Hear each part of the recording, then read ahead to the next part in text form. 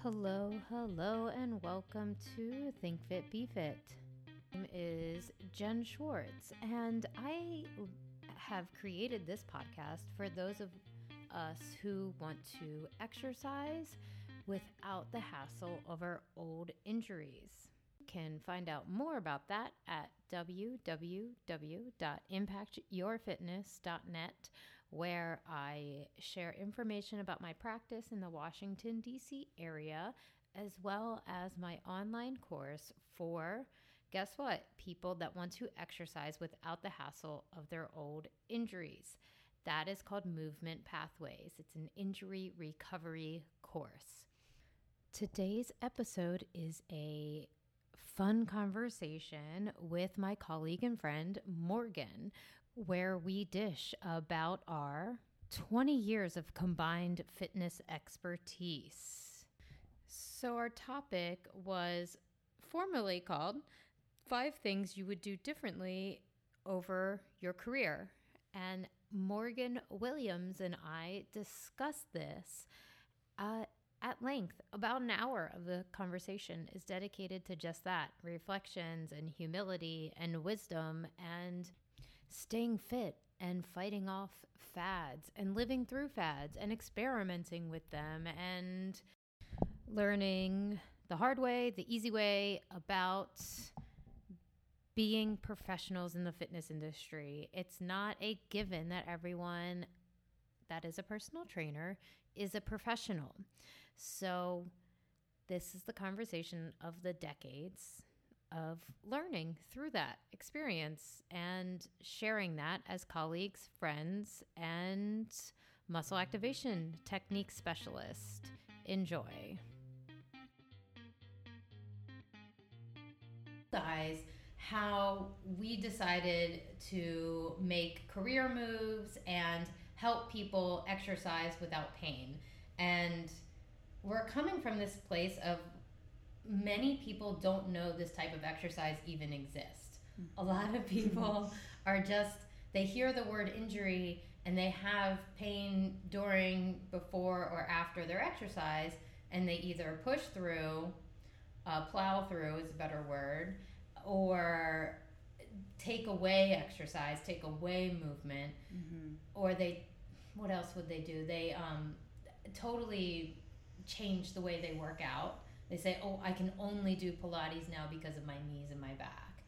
And that's just not true.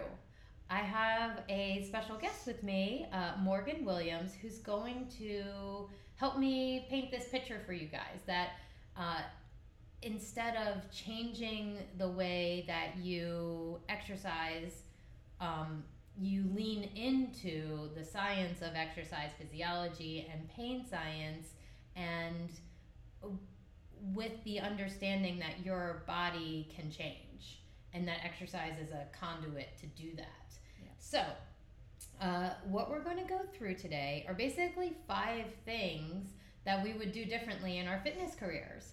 And I only have maybe, I don't know, for you said you started training in 2011? Actually 2008. Yeah. So I only have like a couple years on you. Yeah.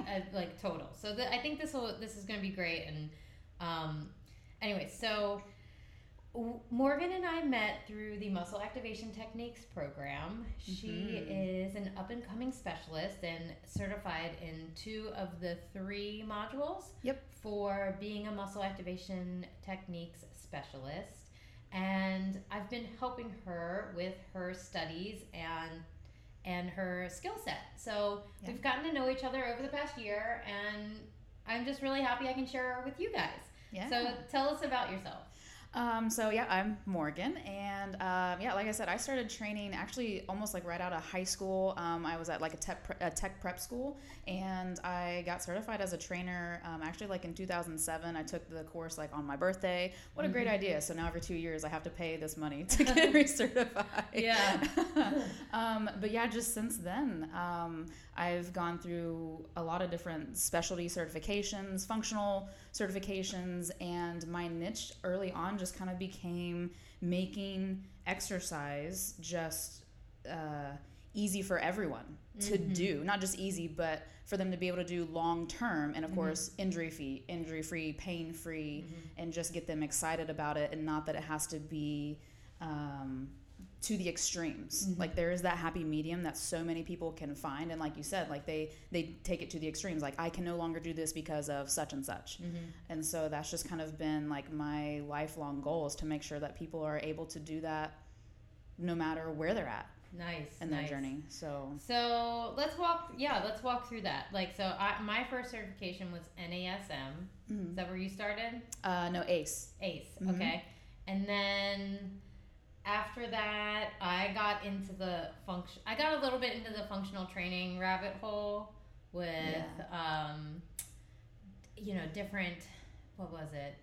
Functional movement is a thought process that trainers can help people function in their day-to-day lives better, right?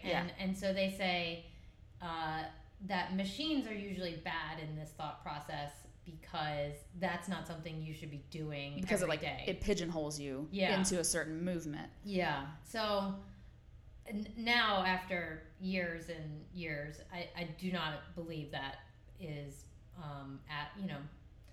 true, to say the least. I think you're dismissing a lot of factors about how muscles actually move and the mechanics of muscles by just saying, okay, we can only do lunges and squats and whatnot. So anyways, so just to give you guys an idea of where we're coming from. So you started with ACE, and then what was, like, did you follow some fads around, or did you go more into the athletic, like racing and stuff? Almost a little bit of both. I mean, at first, the fads would kind of catch my eye, and then I would try to, pull back and be like, okay, like, is this something that I really believe? Is there actually evidence-based research behind that? Because I had one of actually my top 5 things that I would do differently was just use the mentors that I had in my life at the time more to my advantage. So would try to kind of come from their perspective of is this something that I really should follow, or tag along with, or stay a little bit more athletic based, and which is where I ended up kind of going with. I got the functional movement screen and TRX and kettlebells, and so I just kind of ended up branching through the years of just getting those different types of things. I wanted to be as well rounded as possible, just to help all kinds of people, from the elite athlete to the Homer Simpson. Well, he's not particularly motivated. No. Yeah. He's got some good bicep curls with the donuts and the beer. But his mindset isn't there. No. Yeah, it's definitely not. So no, I'm definitely not wanting to pull. I'd rather have Ned Flanders as a client. Yeah, that's darn diddly do. Oh, that's right. So perky. Yeah. So where's your philosophies now? Where have you evolved to? That's a great question, and honestly, it's almost in the same, like, I think in a way my thought process about things and how I approach people is just, I don't know, for me, like, a little bit more mature, and it's not, there's no judgment, like, like when you're young and, you've got your ego and you're like, well, I know this, and textbook wise, and it's got to be this, and that's not how it is anymore. I mean, you're coming from a place of love and humility, and you want people to understand that you have your own struggles just like they do. They may look a little different, but they're all in the same. We all have these things that we're coming from. We all have these things that we're, struggling with and trying to overcome. And I try to come from a place of understanding, so that my clients don't, put me up on some pedestal because I'm a trainer, because I look like this, or because I can perform such and such. I try to come from a place of, I'm on the same playing field as you are. Let's figure out maybe some best practices that, can just help progress you in a way that you're looking to go. And and go from there. I mean, well, so I will say this, Fit Fam. If I had a zombie apocalypse team, Morgan would 110% be one of my first picks. Oh, yes. Yes. So I will say, like, when she says the same playing field, soccer players. You're quite. I mean, you're definitely like a leader in the way that you carry yourself and train yourself. I feel like it's obvious to me that is a value of yours. Yes. Yeah. Oh, absolutely. And so with that philosophy, what's your day-to-day look like as far as training goes? I don't mean like hours, like what? Yeah. So up until recently, my schedule did change, and I'm a little bit more class and small group session based at the moment, with some clients. So my day to day is basically doing what I can personally to try and show up for them. Of course, sometimes that's at 5 a.m, and I'm not always as bright-eyed and bushy-tailed, but trying to make sure that I take into account for who all is before me and what I can best design for those people, that no matter where they're at in their journey, that each and every single person being at their own, level or different area in life, just doing what I can to design the best possible movement and function, and throw in a little bit of the fun stuff, fitness wise in there for them, so that they basically are coming for what they asked for. How much, like, is group training, do you like it? Oh yeah, absolutely. It's so much fun. I mean, the energy that you get from people is incredible. I love being in front of that crowd. And what would be like your perfect balance of teaching classes to one-on-one ratio?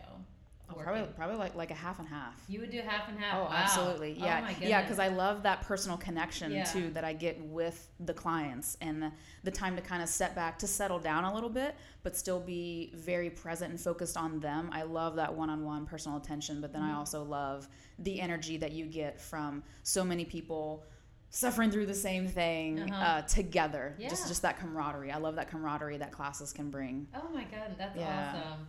And then, do your dogs work out with you sometimes? Sometimes, yeah. We usually try to go on runs together. Yeah, because they're pretty athletic dogs too, right? Yeah. So they need a lot. Yes. They need a lot. Oh, they do. Tell me about that a little bit. I'm curious because I'm like, I definitely want a dog, but I need to get the inside here. Right? So, definitely have 2 athletic breeds. They're mixes, and try to get them outside as much as possible, running on the trail. I've taken them biking before, rollerblading. So that's a great one if you've got a clear space with no rocks, or you've got knee pads. You can hold on to both of them, and they will just run and run and run. So that's a great quad workout, right? Because you're in that semi-squat the whole time. But I mean, anything and everything that I can try to do with them. Or if I'm doing a workout outside, they're outside with me. They're watching, try to get on the floor, and then they're hovering over me like, oh, is it time, for me? I'm like, oh, no, not quite, but... Wow. Yeah. What about, do you have any specific strength goals for yourself right now? I do. What are they? Yeah. So I had recently, within like the past year or so, switched from more powerlifting to CrossFit. And so I think right now I'm actually signed up for a competition in Richmond in August. So that'll be fun. Okay. But most of my strength goals right now are a little bit like gymnastics based, but then also just raw power based, like increasing my deadlift again and increasing my squat, like my bottom like ass to grass squat, which is something, one of those things that I hadn't always practiced, because they're like, oh, don't go below parallel, when now we know there's no reason not to. There's no reason not. Okay, this is a real quick break to let you know that floating can help your fitness in so many ways. I'm coming at this from an injury prevention and active recovery tip that I believe can help people with previous injuries, because those of us with previous injuries can't afford to waste time in the gym or on our active recovery on what we think should be working. So if you're in Alexandria, Virginia, I'm asking you to check out Synergy Float Center with my promo code. Go to synergyfloatcenter.com and use referral code BK978059. And the reason why I'm pushing this is because I use it, I believe in it, and know that those of us with injuries have to heal and feel whole and healthy from the inside out. And I think the floating is just such a non-risk, beneficial way to do this because it helps with anxiety and improves sleep and the actual recovery of your body, gives your brain the rest so it can do its best. Whoa, that is cute. Anyways, enjoy this podcast with Morgan and I hope you're able to get to know us a little bit better and learn about the process of becoming a true fitness professional, living it, studying it, breathing it, and passing it along to others like yourself.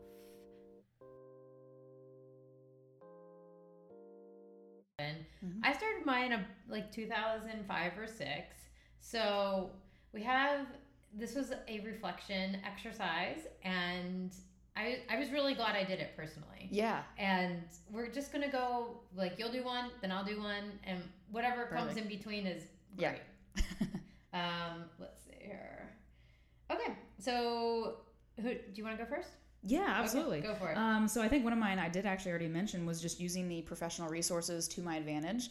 I've definitely, in my philosophy, is one of those that if I would love for people and clients alike to, whatever questions they have, ask me, because I will be the first one to tell you that I don't know everything, but I am bound to find out for you by using those professional resources. So I don't think I did that early on, and I don't think I did it enough early on in my career, is using all of those professional resources that I had to my full advantage. So that is absolutely one thing. Like using you now, like I'm here now, and I was like, okay, I need to use this to my advantage so that I can just become better, even just more efficient in a shorter amount of time too. Yeah. Is great.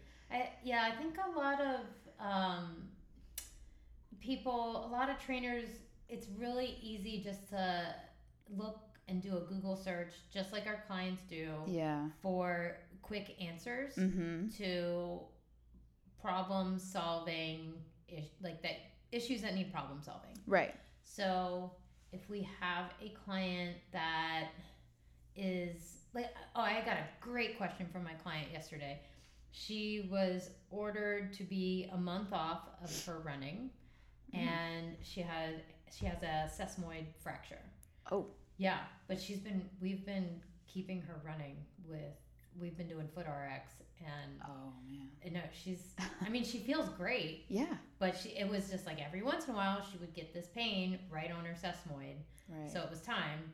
She had one doctor clear her, didn't look deep enough, and you could feel the kind of the dislocation of the pad underneath the sesamoid so that's at the bottom of the foot. That's your foot knuckles basically. And so, interesting, she goes, okay, I've got a month at least off. I can still do biking. She's like, she can swim. She just can't tennis or run. Yeah. And those were really big for her. Yeah. So, she said, what can I do for a month, like, to improve my health? And I was, you can do a lot. You know? So, we talked about using a sauna routine. Oh, yeah, which will help your cardio too, right? And we talked about different diets. So I said, if you spend a month like dialing in your diet, it'll keep you busy, that's for sure. Right? Yeah. Endless. Yeah. And in a month's time, like you'll end up having easier decisions with your nutrition. So that's like another win. Anyway, so huge win. Yeah, so I think when you talk about looking at resources like that, while she's asking me that, so my job is now to do what? I gotta follow up and find some type of resource for her. I think, you know. Oh, absolutely. So I recommended her to look up Mark Hyman. He has like a ton of books on, self-care and eating well, and then I followed up and used a resource within my network, like a friend that does this type of counseling. Yeah. And then I sent her a podcast on the saunas. So Is that what you mean by using more resources like that for your clients? Oh, yeah, absolutely. Yeah, because I mean, anybody can do a Google search, but that's only going to give you, at best, maybe a textbook answer. I'm talking, I mean, I want like the nitty gritty and the details that would spend someone, hours upon hours upon hours just trying to find and fine tune something that's a little bit more specific to them by using those professional resources and using the experience from those professional resources. Yeah. So, where else? Well, then that blood test I just showed you, that is definitely a professional resource that I would share that I have shared with my clients. All right. Well, that's a good one. Okay. Anything else to add? No. Nope. Feel good? All right. We're moving on. Okay. Feeling good? It's lifeline time. Just kidding. Okay. So my number one was, if I could go back in time, I would learn more about self-compassion and having an inner ally and using my inner radar better. Ooh. I know. I went big on the first one. Dang. Yeah. I saved the big one for the last. Yeah. Yep. I started big and then I moved down. Tell. Self-compassion. Yes. Yeah. So, this has been I've been very much diving into a mental health and spiritual health and bringing that context into my workouts. And why does it matter? Why am I spending my resources on getting a better squat? I do have one tangible, very, very tangible goal, which is a skiing goal. So so Love March skiing. 2020, me and my gals are going to Big Sky. Oh, I know. So sweet. Yes. And we got a sweet ski out resort. And so shout out to Miss Maud's Chocolates. That's our sponsor. That's a good one. Yep, see? But why we're doing all this stuff? Like, why am I working on my physical body to carry on some type of message and learning experience for others and people that I care about? So I've been answering that question for a while, and if I have had that conversation with myself earlier on, I was knocking on that door. Yeah. I was definitely knocking on the door of self-compassion because it was very obvious that I was having mental health struggles back then. Right. With grief and PTSD but I didn't. The inner ally and being kind to yourself is what I mean. Like, I wish I would have tuned into that a little bit earlier. It's huge. Yeah, and listening to my inner radar, which a better word for that might be intuition. Yeah. And knowing that is a gift that I have, and that I should really trust that. Right. So, I mean, how often do we go day to day and just ignore? Yeah, but now I know what it feels like to ignore it. Mm-hmm. I know what those little radar sounds are. Yeah. Like, that I should go back and listen to that and then make another decision, or make the same decision either way. Right. It's if you listen to that inner radar, that is being kind to yourself. Because there's something in your spirit and your mind that is getting dissed in a way when you don't listen to that inner radar, and that creates another cycle of like self-resistance, internal resistance, and essentially yelling at yourself. Right. And does that lead up to all the shoulds and woulds and coulds of exercise that we end up self-loathing and self-hating. Right. So it's like this huge circle, and like I'm so into that exploration right now. So yeah, that was my number one. Ding ding ding. Yeah, start off with a bang. Yeah. Anything to add? No. Okay. I think that's a great one, and I think that's really important for, actually that's almost partly like on my list. It's a little bit down, but actually I'll just like tag right into that. My next one is adding in that mindfulness, not just on the outside of like body positioning. Like, most of us are super aware of where we're at in space with our body when we're going through and flowing through our exercise, but you see that now. Well, that's a skill. So. Yeah, well, it is. It's definitely an acquired skill for sure. So when I say most, well, lower that percentage just a little bit. But is adding that awareness and that mindful muscle connection to the inside as well. and being more just conscious of, how do I really feel during, this movement, or how did that activity really make me feel? Is that something that I should continue with? Because we get to ignoring a lot of those signals. And even though that, say, racing, like doing like Spartan races, like I was doing Spartan races a ton the past couple years, and I left a couple of those not feeling great, but it was the ego part of me that was like, no, just do another one, just sign up for another one. Even though, I would come off like the longer ones, like the 10 milers, like up, black diamonds for hours at a time. Wait, and that's what you go up a black diamond? Oh yeah. So... in the races. Oh my gosh, yeah. Now I'm not like sprinting up the thing. I may start out like with a little slow jog, and then at some points I end up climbing. You're almost on like hands and knees. Sure. But and then you got to come back down, right? So the down. Oh my God. Yeah. So talking, I actually have like a couple pictures of how swollen my knees were. Like I had to stop and like get like the white like medic tape and tape up my knees just to finish. Now, was that something that I should have listened to? Should I have done it again? No. Yeah. Should I have gone running after that? Probably not. So hold on, talk me through that. So that means you're telling me that you did that, and then a couple days later you're like, oh, it's time for a run. Or you meant like right then. Keep running. No, like, kind of both actually. Yeah, keep running just to finish because you're in such a miserable state. So that's kind of like that connection, talking about that we don't set ego aside enough to really listen to, is that something that's really good for me? How did I really feel doing that? Is that something that I should do again? So that's kind of something, if I were to go back in time, is to really listen to and not just, follow the crowd of, well, everybody's doing it, or I know somebody that's doing this, so let me sign up for that or do that activity, when it's really not something that is specifically meant for me, and just paying attention to more of that internal health and not just what's showing up externally. Yeah. So that might be okay. That's acceptable for someone that doesn't have to rely on their body for work.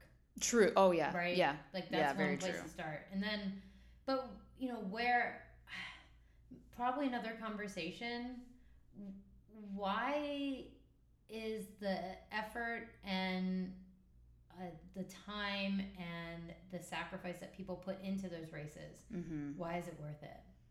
I honestly don't know. Oh my gosh. And I'm not saying it in a negative way. I just right.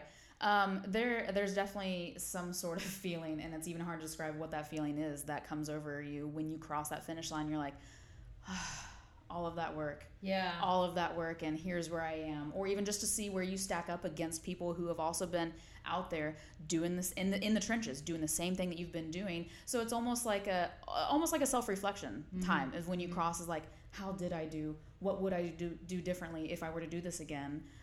Almost like any competition. If someone is into competing, is, how is my mental state during that time? How is my nutrition during that time? So it's a good overall look at yourself and how you did, and if that's something that you want to continue to improve on, or if you just want to take a completely different route, which is okay too. Okay, I think that answers my question. I think there's something in there about like the primal like effort and racing and winning. That's huge. Course. That there's a line there for people. Oh, absolutely. I think even constantly gets crossed. Yeah, and even as like a former athlete, like you want some. Well, to me, like there's still something deep inside from being an athlete from the time that I could walk to now being 30 that I'm like, I want to compete. Like I want that edge. I want to feel the butterflies and the jitteriness of knowing that I'm out here with other people, and if I make it up to the next heat to pass some people that I saw that left before me 15 minutes ago. That you feel good. Like that feels good. Like I worked for that. So that's like another part of it too. That it's like, all right, okay, on to the next. This is one of those inner radar things that I'm working through, is pushing myself and getting outside of that comfort zone to help me feel my full potential. Even if I never actually knock on the door of my full potential, right? It's like, if I can get close to it, I think that that's what I'm working through, and finding the right way to do it. And I mean, I've done that, and I'm evolving it, is what I should say. Yeah, we all have some sort of base just want and drive and desire to find what that potential is. So that one for me was, at the time in my life, it was racing. But if, I were to go back to have a little bit more of that mindfulness connection to my inner self, was it good for me and my body at the time? Luckily, knock on wood, I didn't do any damage. I didn't do any, permanent damage, but there were some things that did not feel very well. Yeah. And being amongst people that are really hurt. Yeah. Yeah. Uh-huh. So now is this your first CrossFit competition that you're in? Yeah. Oh, cool. Yeah. Okay, so it's a whole new... It is. Yeah. Oh, yeah. Oh, nice. Okay, so we'll definitely follow up on that. So it's my turn, right? Yeah. Okay. So my number 2, if I could go back in time, I would take my client behavior and boundaries a little bit more seriously. Oh my gosh, yes. Holy cow, how could I have missed that one? Yeah, so I was thinking in the terms of being my talents and my communication skills being aligned with my clients. Mm-hmm. That would be the antithesis of that, what I just said. So I'm able to live that now, and the podcast has helped me really connect to some wonderful clients. Yeah. Who I know are curious. So I'm aligning the people I know that will work best with me. Yeah. You're attracting that. Yeah, I'm attracting it. So people that are curious, people that want to scratch their own itch, learn about their body, and respect human anatomy for being an amazing piece of engineering, and that your body has so many gifts inside of it, and that physical exercise is a way to access it. Yeah. So those are the people I'm talking to on the other end of this microphone. And so doing that earlier on, I think would have been really good for my mental health and my financial health. Yeah. Yeah. Oh, incredibly. Yeah. Because there's clients that they would just ignore every single warning sign they were getting about their body. Yeah. And I was taking the money because I felt like I had to. Right. But there was, when the money exchange isn't like, I'm giving you this money, thank you for tapping into my inner ally and my greatness, and then giving it to me and saying it helps your inner greatness. Mm-hmm. Like, now I'm having that exchange with clients. That's such a higher level exchange. God, okay, younger trainers, like, yes, please start doing that. And it's kind of chic right now. Like people talk about that in marketing circles all the time. Like, right. Fitness coaches for fitness professionals, right? Yeah. So I really buy into that. I think there's something big to it. But yeah, so you're all on board with number 2 for you. It sounds like. Oh, absolutely. Yeah. Anything to add? Yeah, I'm actually going to kind of piggyback off of part of that. It kind of ties into one of my other ones, but so then my third one would be those same client trainer boundaries, but if I take a step back or go like in the opposite direction, what I would have done years ago or at the beginning is make sure that I set those boundaries in a way that, I mean, let's face it, like there were some people that I wanted their goals and I was so empathetic with them. Yes. I wanted their goals, and you've probably been there. Yes. So bad for them that I almost would go home crying because they would come in and, they completely derailed themselves like over the weekend or this, or they let one little event take them off the spiral event. And I'm like, but I literally gave you gold. I gave you the tools. We wrote things down. We said them out loud. I'm here holding you accountable.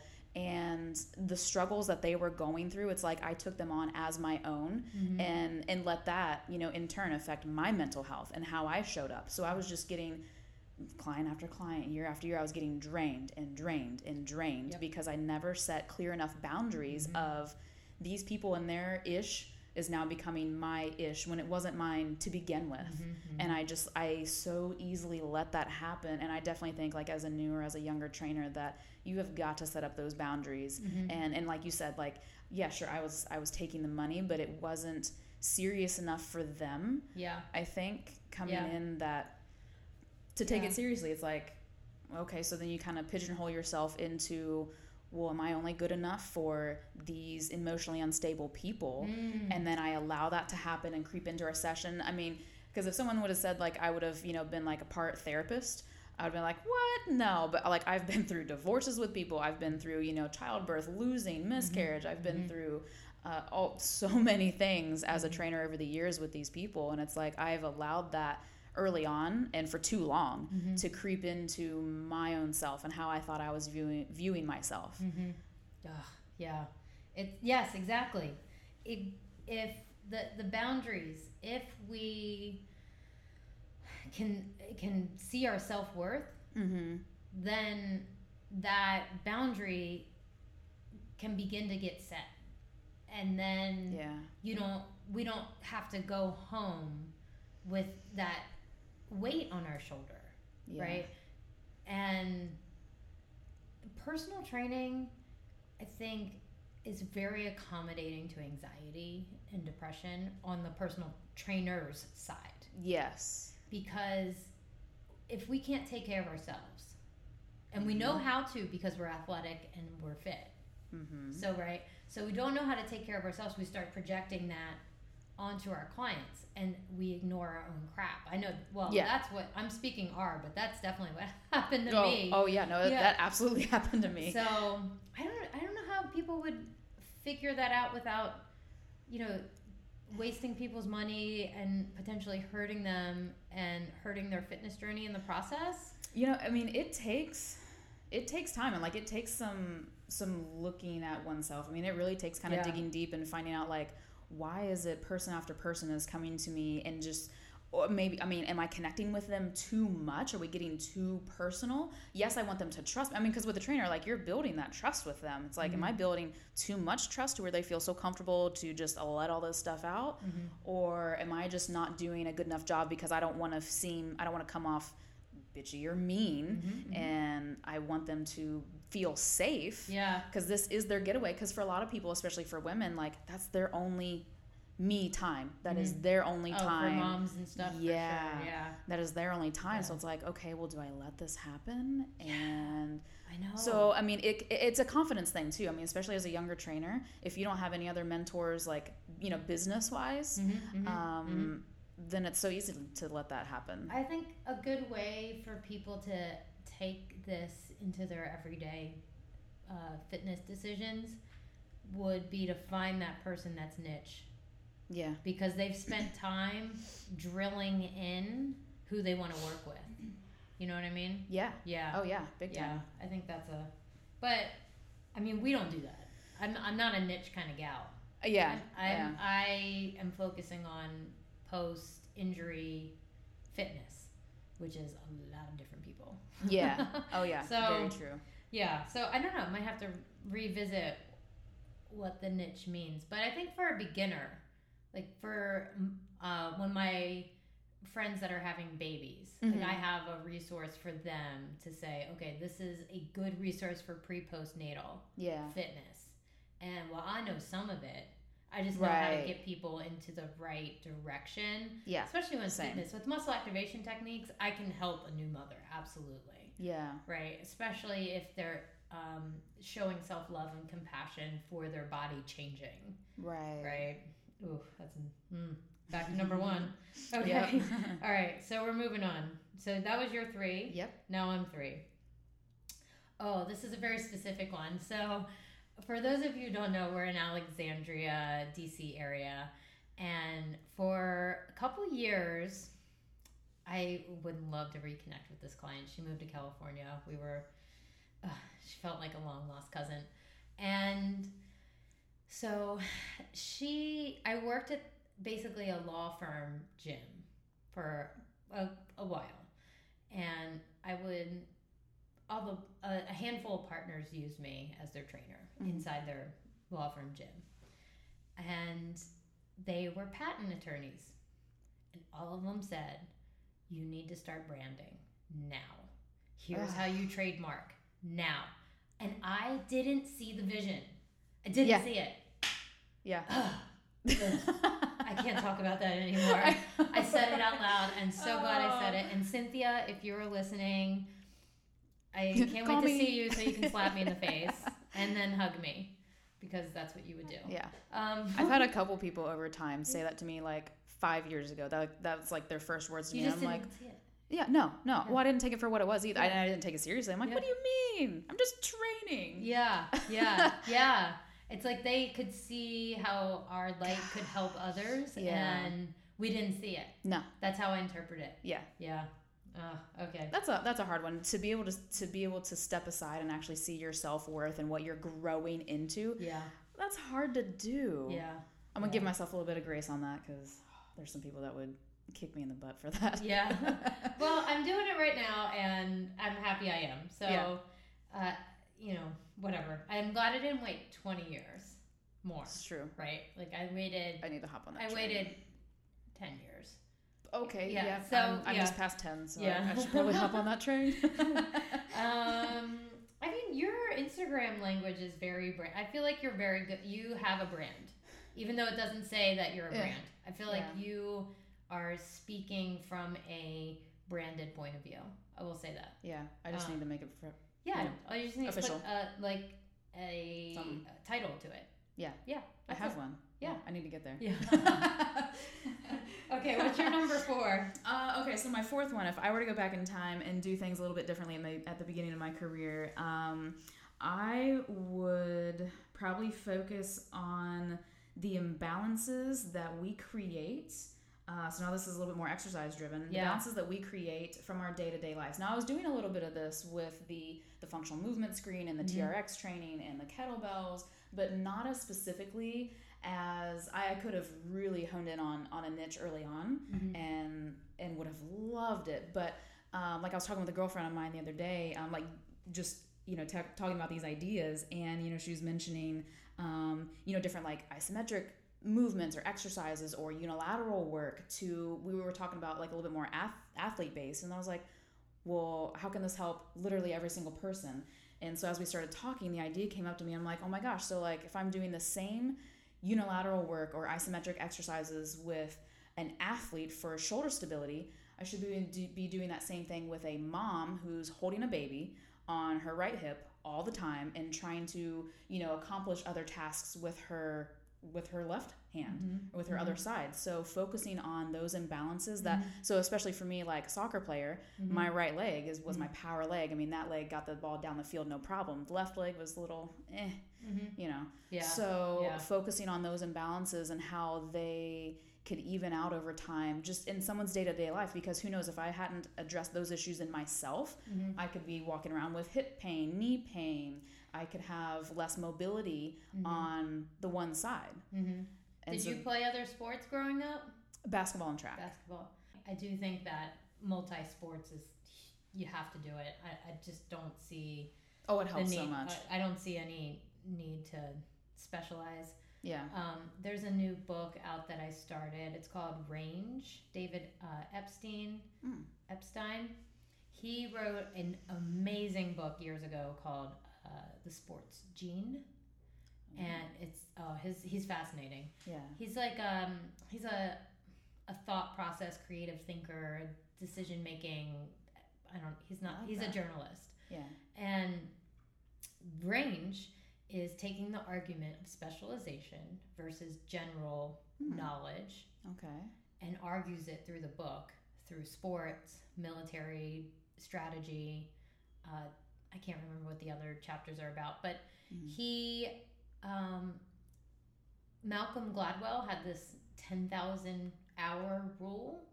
Do you remember that? Yes. Okay, the 10,000 hour rule, it says anything you do, if you do it 10,000 hours, you can become like an expert. And proficient expert, whatever. And so David Epstein he argued that and said, no, it's, yes, environment's important and I'll acknowledge these things that are important about your argument, but the perfectionist model doesn't work. So it was called that argument turned into the Tiger versus Roger Federer argument. Roger Federer played multi-sports until I don't remember how many years before he turned pro, but his mother went out of her way to make sure he was still playing badminton and soccer. And badminton's like a real sport in Europe, not like a gym class activity. Okay. Yeah. Yeah. No, it's like a real. Oh, yeah. no, I had no idea. Yeah. But concept is similar, very small court, lots of dynamic movement. Yeah. Could be a very good carryover to tennis. Right. Anyways, so he played soccer and badminton up until when all of his peers were going into specialized tennis academies. Huh. And Tiger, on the other hand, started posing for the media at age 3 with his golf club. Like, he specialized every single step of the way. So David Epstein takes this argument and says, where are we going to excel as a Roger, or where are we going to excel as a Tiger? And more it came up that if you're a generalist and learning athletic skills, in our example, then you're going to succeed. Yeah, you'll have more success because you're a better problem solver, you're more creative and whatnot. Yeah. So anyways, we went. I like that. Yeah, it's great. I think it's relevant to thinking about muscle imbalances. Oh, yeah, absolutely. And so if you're going into being fit, it's like if you learn these main things like squats and deadlifts, that could carry over to so many different things. Yes. But you have to be able to get the pieces strong before you do that. Right. Yeah. Right. So, just like you were saying, like, how do I translate this to the mom from the athletic, and I think, I think the more that we see movement important, the more that these foundational athletic skills come into play for being less injured and having less pain. Right. Doesn't mean that's your whole training program, but it's just the idea. Oh, no, absolutely. Yeah. And starting off strong from that point and just even recognizing those imbalances and knowing that, okay, before I load you up, let's make sure we have these taken care of, or at least make sure that you have the proper movement patterns that will later on mimic. Yes, you're picking up something off of the floor, holding the baby on the right hip, and, not going to feel like you're going to blow out your back. Yeah. So in a deadlift, you would practice moving your hips first rather than your neck. Yeah. Meaning, like, people will look up before they come up from the deadlift, right? Yeah, before they initiate the pull. Yeah. So, if, like, understanding that there's a sequencing is what we mean by movement patterns, right? Yeah. And I think the imbalances, and definitely, like, our thought process that has been trained into us is that looking at the pieces before we load something is the foundation, and that's what's different from what we're talking about based on functional training, which would be the opposite, which is they load the pattern first without looking at the tiny pieces. Right. So cool. All right. I would help people with their fitness goals by stretching them. And I do not regret that part completely, but I would change the way that I approach it. And so I approached it from this: we could help your alignment, we could help your everyday, we could help your posture by doing these stretching techniques. Yeah. And now I know that is completely false and wrong. However, I don't regret it because it opened me up to the intra-session and intra-client and trainer trusting back and forth. Like that give and take of having somebody trust you enough to put your hands on them. Right. And then being able to help them lean into certain movements or pain or sensations or activities. I learned a lot about that through stretching, I will say. So I don't regret it completely. Yeah. But I will say I do regret it that I was coming at it from an uneducated and researched point of view, and that was completely because I was buying the garbage that the fitness industry was selling to me. Yeah. So, boo-hoo. Yeah. Yeah. So the answer now is strength. Yeah. And muscle activation. Yeah. Yeah. Oh, absolutely. All day. Very biased. Like dynamic movement patterns versus static. Yeah. So what we mean by that, dynamic movement patterns would be walking lunges. Like preparing you for the movement that you're about to do. Yeah. Which has a place. Yeah. But Yeah. it's not 100% all the time. Right.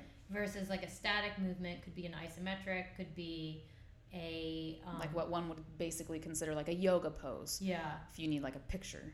Well, yeah, because you're not moving. Right. If you're not moving. Yeah. So I would say static exercise is more about honing in on one or two pieces at a time. Versus like a dynamic movement is you trusting your brain, your body, and your sensory information coming in, and then your body to execute. Yeah, executes that information.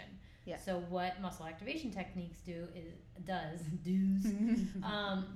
is helps that communication piece, so that your brain is getting better information coming in from the outside world.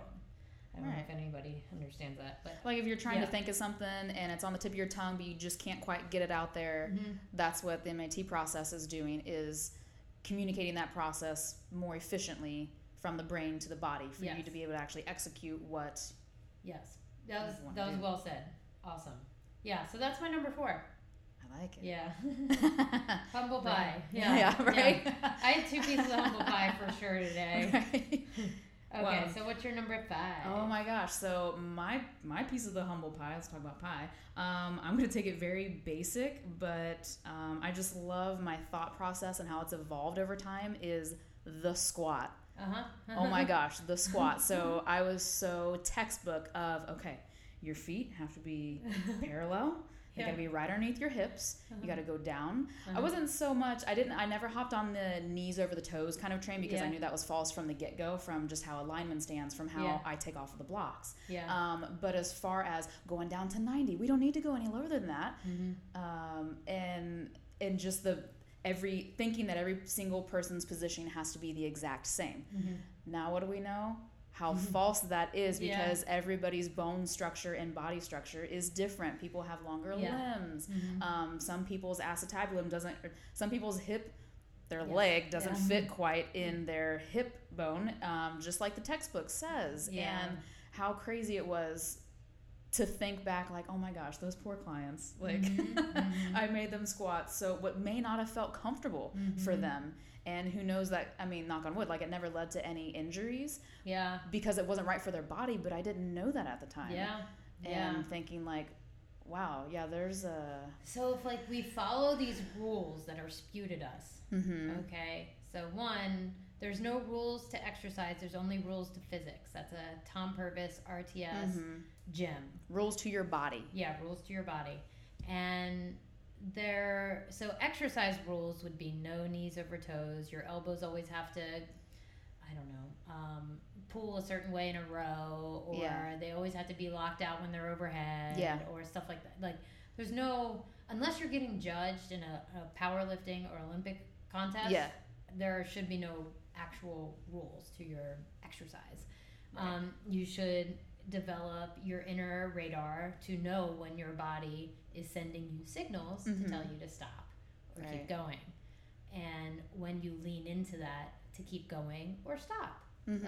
So I guess where I was going with that was, if we develop that skill ourselves as trainers, we can teach our clients to as well. Back to, what was that number? That was number 1 for me, right? Oh, yeah.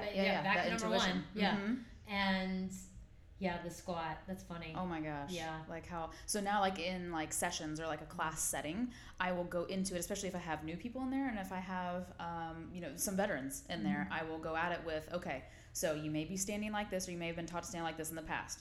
I want you to literally, like, I shake out a leg, I shake out the other leg, wherever they fall, relax your shoulders, just take it down for me as low as you can, and literally just see where your body goes. Because now, even looking down at my feet, I'm just maybe 20-ish degrees like externally rotated, so my feet are just turned out slightly, and that's what's comfortable for me. That's where my power is at. I feel so much engagement, and I tell them, like, grip the floor with your toes. I mean, there's just so much that has evolved in even my communication skills towards every single person, no matter who you are. I have confidence now that I can get you to squat and get you to squat in a way that feels good for you. Yeah. Where else did I go with my squats? I was big into the NASM thing, which was like watching people squat. Yeah. Like that was one of my favorite things. And then I would just start, rattling off imbalances by just watching them squat. So it was very, like, I was moving in the direction of MAT very early on. Like, it made sense to me, of, like, looking at the pieces. Yeah. But then I just went way overboard with, like, again, the fitness industry spewing the fact that, like, all people should squat like this. Right. When it's just not, it's not the reality. It's just not true. Absolutely. There's some basics that people should learn, but that's more athletic motion, sequencing, movement patterns, and using your hips first, right? And doing a clean with the right amount of space between the bar and your body. Yeah. Oh, I hate watching bad cleans. Oh my God. Makes me cringe. Really I hate watching a bad squat. Yeah. Still makes me cringe. And bad squat again would be doing a squat against your own body segments and mechanics. Yeah. And putting people at a disadvantage when they don't have to be. Right. So getting them into a place that is appropriate for them and teaching them what strength feels like. And that what the squat should feel like. Yeah. It doesn't have to feel like, it feels like you're fighting gravity. It shouldn't feel like you're fighting your body. Yeah. Yeah. I love that. Oh, man. On the reel. Highlight reel. Highlight reel. Okay, good. So, all right. We got through we have Your 5. last one? Oh, my last one. Yes. This goes back to number 1. Balancing my confidence between my inner body and my outer body. Oh. Yeah, my inner self and outer self. So I definitely was very focused. And now that I'm saying out loud, maybe it was the right progression for me. So I had to put a lot of stock into my outer body confidence, how I looked, so I could sell a product. Yeah. The personal training, right? Whatever. Yeah, I don't think that it matters as much, because if I were to work on the inner confidence, I would have, like, it would carry over to the outer confidence, and then I would be able to have more success with weightlifting, whatever I was doing. Yeah. Right, at the time. Oh, yeah. Yeah. So but I think we covered most of that in one. Yeah. Even piggybacking a little bit off of that, if we just could take it down even a level, that early on in my career, I saw a lot of people, especially when you're at like a box gym, you see someone who looks the part, who basically is like getting ready for a show. You don't know what they're taking, like what supplements they're on, legal or illegal, which I found out, a little bit like the hard way. Not knowing, I was just so like, not only just like in denial, but just in like a baby way of thinking that, no, they've worked hard, like they know what they're doing. And then people, like say buying programs, or those people getting clients based off of how they look, when it was the same thing. Like if I were to buy that program from that person, if you were to buy that program from a person, if a 300-pound 6'7" male would buy a program off that person, it was like the exact same. Yeah. And I was like, man, okay, so there's a little bit more to, because some people that, not that people are looking for, they are looking a little bit at how a personal trainer, there's an idea in their mind of how that person should look. Not that it's, jacked and ready, like stage ready all the time, because I think that's a little bit of that's a negative stigma. But at the same time, those same people are spending more of their time reading, researching, getting the resources, educating themselves on how to, better train their clients versus spending so much of that time in the gym. I mean, people, like, realistically, like, we can't spend 3 hours on our fitness every single day. No. And competitors spend more than 3 hours a day on their fitness. Yeah. Whether it's with the food, the hydration. And that doesn't chewing the food. Yeah. Oh my so gosh, much so work. much food. So much food. And that was the thing too that kind of like irked me like early on. I was like, these other people that one like look the part, and then everyone else who's like getting this stuff from them, just because they look the part doesn't necessarily mean that they know how to do that for anyone else but themselves. We should, you know what the proper screening should be? We should have your picture and then your sibling's picture. It's not just genetics. Right. Look, we have the same. We have a similar gene pool, and look how gross he is. Yeah. My brother definitely doesn't listen to this podcast. Oh, like no. And he's not gross. Love you. Yeah, but he definitely like has different lifestyle choices than I do. You know? Oh, same. My entire family does. Yeah. So maybe that's the gold standard. I don't think so, but yeah, it's not all about, it's not all about genes and or putting in 3-4 hours of work in the gym every day. Right.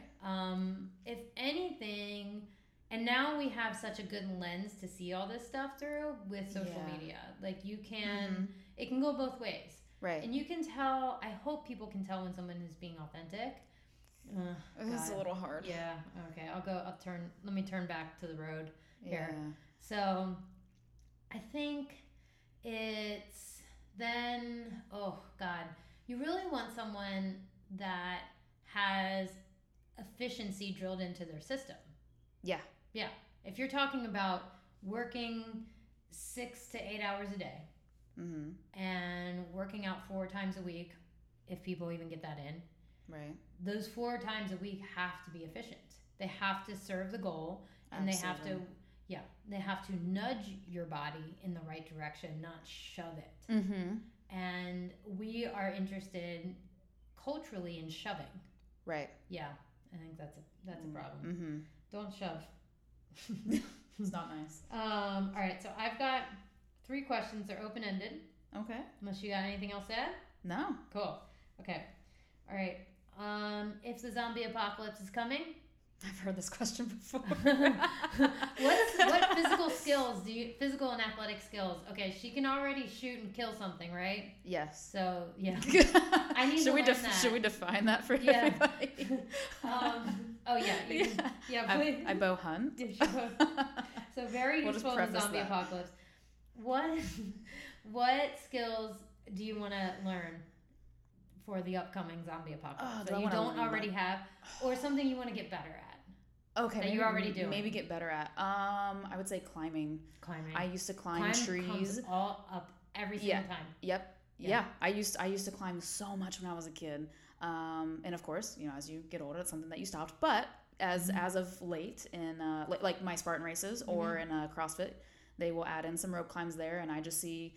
I challenge myself every time. How fast can I get up here? Or how long can I hold on to the monkey bars? So always improving my grip strength. Because if I gotta go hold on for dear life or something, you bet I'm not the one that's dropping first. Okay. So definitely my grip strength, my climbing skills. Okay. And I can run fast. Yeah. I could totally run. Soccer players and track. Yeah. We can always run fast. Yeah. But as far as the long distance, depends on, who else I have to outrun or how long. Well, if you can climb, you don't have to run that far. That's a good point.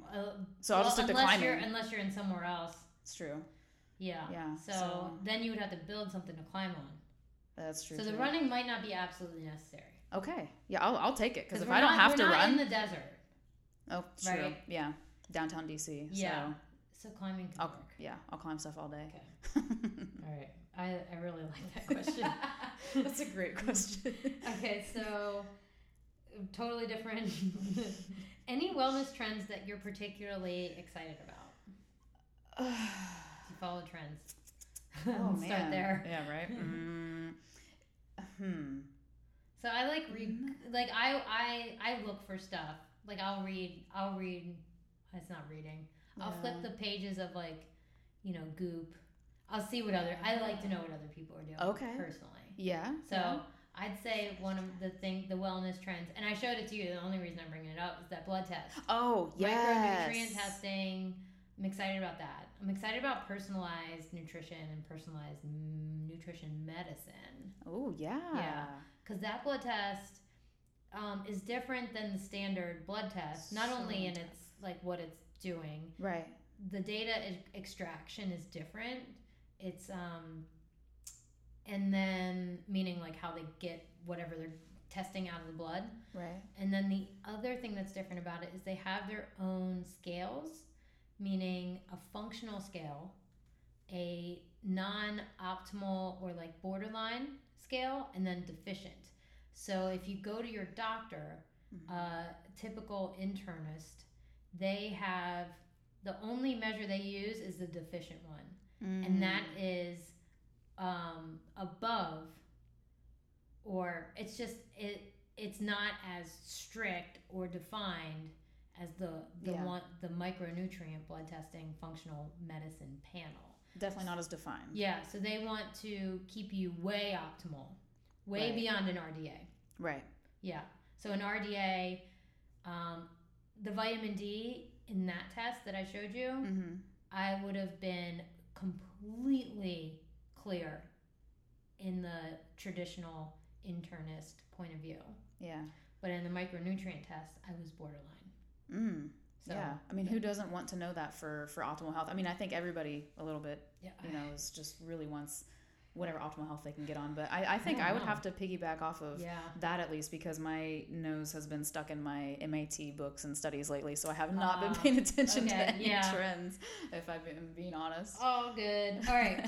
This is back to professional development.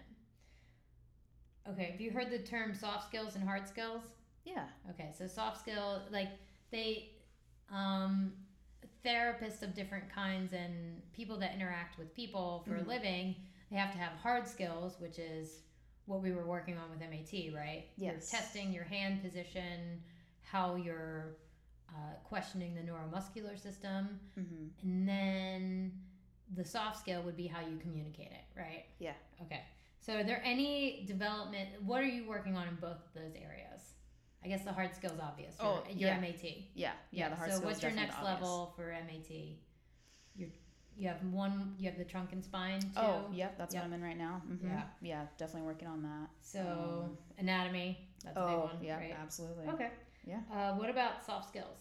I think my soft skills over time have not only just gotten so much better, even being a little bit in rehab, just communicating, because I feel like I can communicate just like what we did, like a little bit like translating, like, hey, if that thing is like on the tip of your tongue, but you can't think about it, or you don't know how to, convey that, just conveying that information to just the average Joe.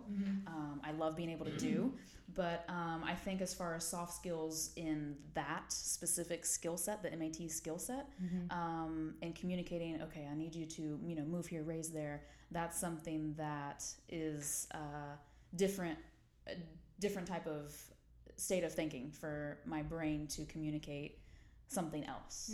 So I think that's the next one that I'm really working on. Cool. Yeah. All right. I think that is our wrap. Yeah. Do you have anything you want to share as far as like what you're doing, where you're taking clients, where you're teaching? Let's not pretend you live out in the middle of nowhere. Right, because I actually do. But give us your Instagram handle and, stuff that you're excited to share on social media. Yeah, I mean, I am working on a website, working on that whole business background thing. So I'm on Instagram at coach.mo, M-O-E. So you can find me on there. You can always email me at coachmotraining@gmail.com. If you have any type of training questions, I do some online programming, both nutrition and if someone's just in a box gym. And that's huge. Yeah. Oh, yeah. Yeah.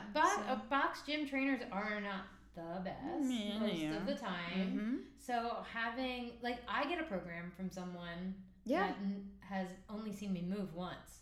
Right. But, I know how to move. I know how to squat. True. Right? True. And I do send them videos and stuff Yes. Yeah. Yeah. So I do that. Yeah. For anybody, the average Joe. So yeah. And then you did your Instagram handle. Mhm. Cool. I guess that's it. Thank you guys for listening, and